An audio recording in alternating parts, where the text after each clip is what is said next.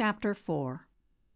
The old house we lived in was, I've been told, quite a dump when my parents bought it for the grand sum of $6,500.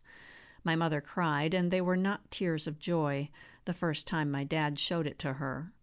I don't think it's a matter of comparing that sum to today's dollars. No, it's a reflection of how much work the place needed. But, of course, I didn't know any of that when I was a kid, and my parents had made good headway by the time my memories kick in.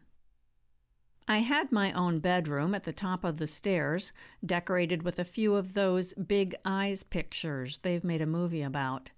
Between my bedroom and my parents' bedroom was a laundry chute for chucking dirty clothes down into the basement. Since it had access from both rooms, it created a fun obstacle course for my brothers and me to scoot across, going from one room to the other, and thankfully never falling to the concrete floor far below. As an adult, I have learned that the reason I was so often huddled next to the heat register behind the chair in the living room is that the house didn't actually have any heat ducts upstairs. While I make no claim to have walked 5 miles to school in the snow uphill both ways, I did survive childhood wearing homemade mittens and with no heat in my bedroom. Forced to relive it, I would at least ask to be able to take my North Face gear with me. We had a clawfoot bathtub in the upstairs bathroom, long before they turned into a treasured throwback, and using a reel-to-reel tape deck set up in my brother's bedroom, my dad would record a radio program that aired weekly. I was desperately curious about what he was doing, but of course, if he put the microphone to my mouth and let me speak, I became shy and sounded like an addled idiot. Self-confidence was not my strong suit growing up. I learned about the birds and the bees from a record that was played for my brother Pete on the enormous console that housed the turntable and radio. Also, my mother gave piano lessons at the upright piano in the dining room. My breastfeeding stopped at 10 months, mostly because I was ready to be weaned, but also partly because my cries for food interfered with the piano lessons. My mother had been the church organist in Barron, and after moving to Rice Lake, she began playing the pipe organ at the Lutheran church. 60-some years later, she continues as church organist to this day.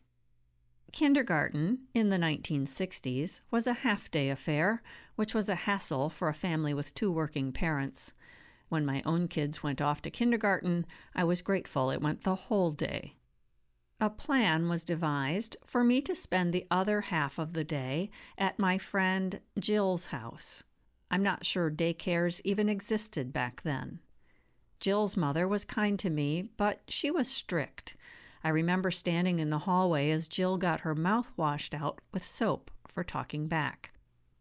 This form of punishment has since been called out by parenting experts as being cruel, even child abuse, and not discipline, but back then, it's what was done.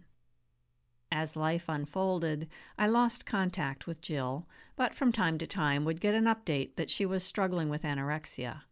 Years later, in 2008, while at a poetry retreat, I would write this poem. Rough.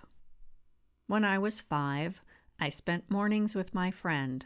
Kindergarten was in the afternoon. My friend's name was Jill, just like mine. Her hair was brown, and mine was blonde. A man at a store nicknamed us Chocolate and Vanilla. It stuck like the top of a cone dumped on a hot sidewalk. I remember playing together in her basement. She got a rock tumbler for Christmas that turned rough, ugly agates into gems. I was amazed. In high school, my dad said he had seen Jill, blonde now and skinny as a rail. Later, the update through my mother was, her mom didn't know if she'd see 30, anorexic 15 years by then. Looking back, I recall other things, like her mom washing her mouth out with soap for talking back. We were 5. I wonder if it's possible to ruin a perfectly good rock by tumbling it. When I was 8, my mother was cleaning out the upstairs closet, probably while we were packing to move, when my brothers decided it was time for me to know the truth.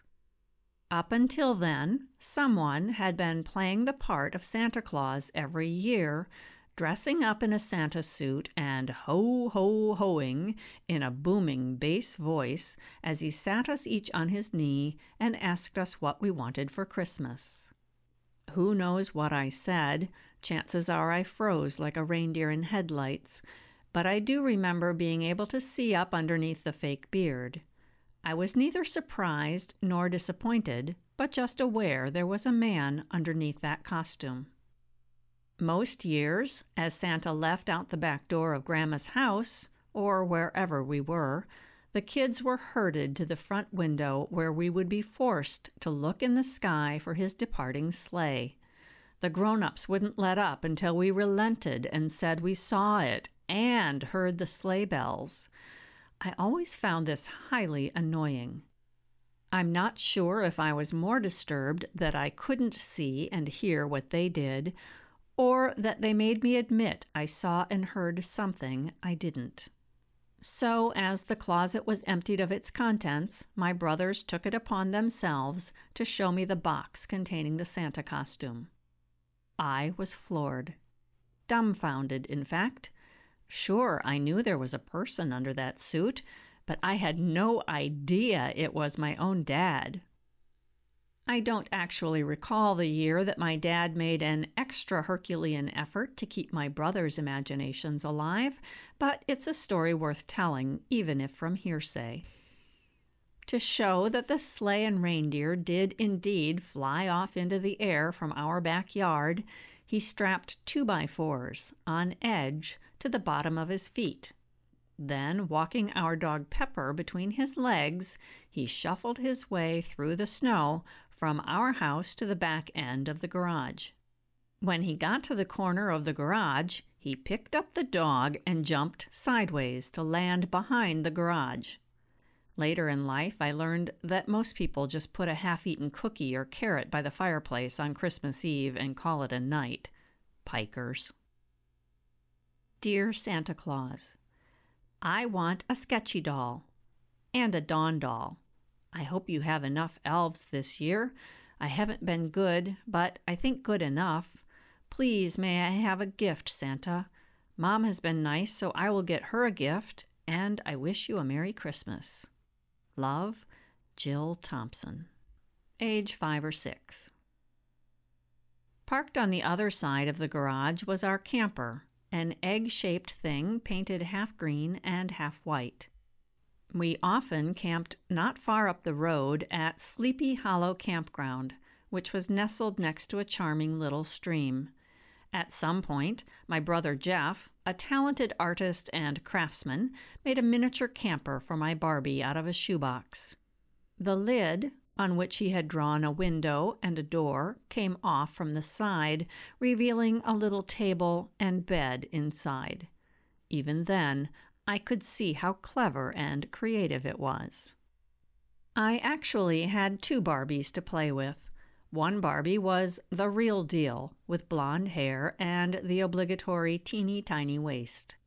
The other was what I called, at the time, a mulatto, a biracial doll of black and white descent.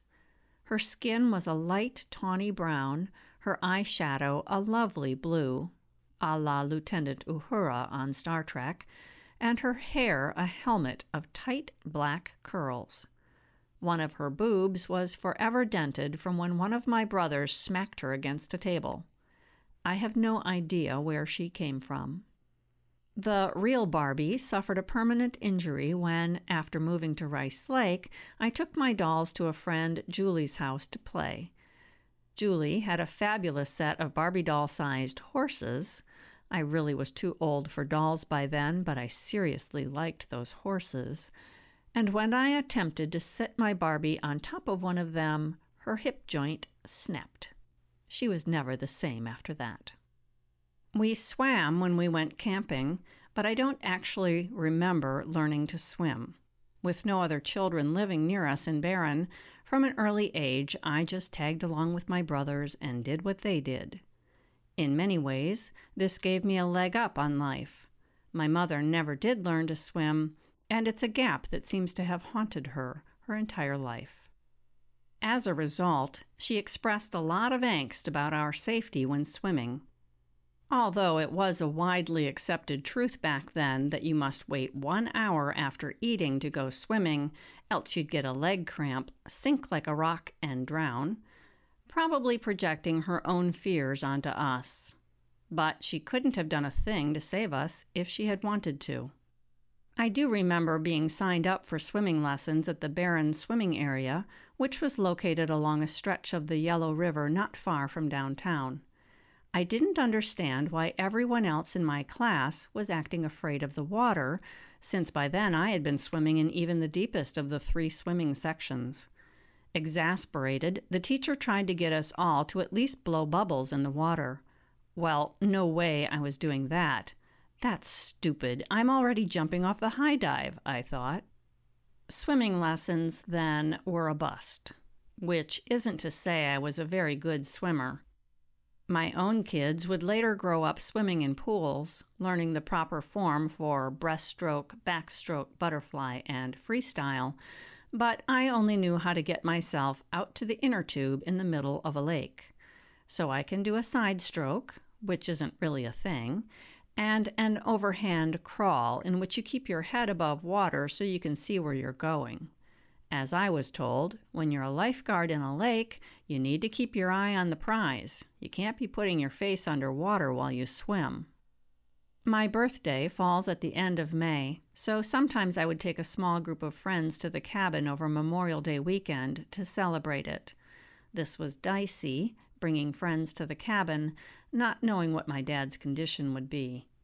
It was always a badge of courage to go for a swim on my birthday weekend, considering that typically the ice had only melted off the lake a few weeks earlier. It basically felt like swimming in a giant tub of ice water. Addendum of sorts from my mom about the house didn't actually have any heat ducts upstairs. That was true, but there were ceiling registers that allowed heat to travel upward to the bedrooms upstairs, albeit not enough to get overly warm up there. This was quite common in those older houses.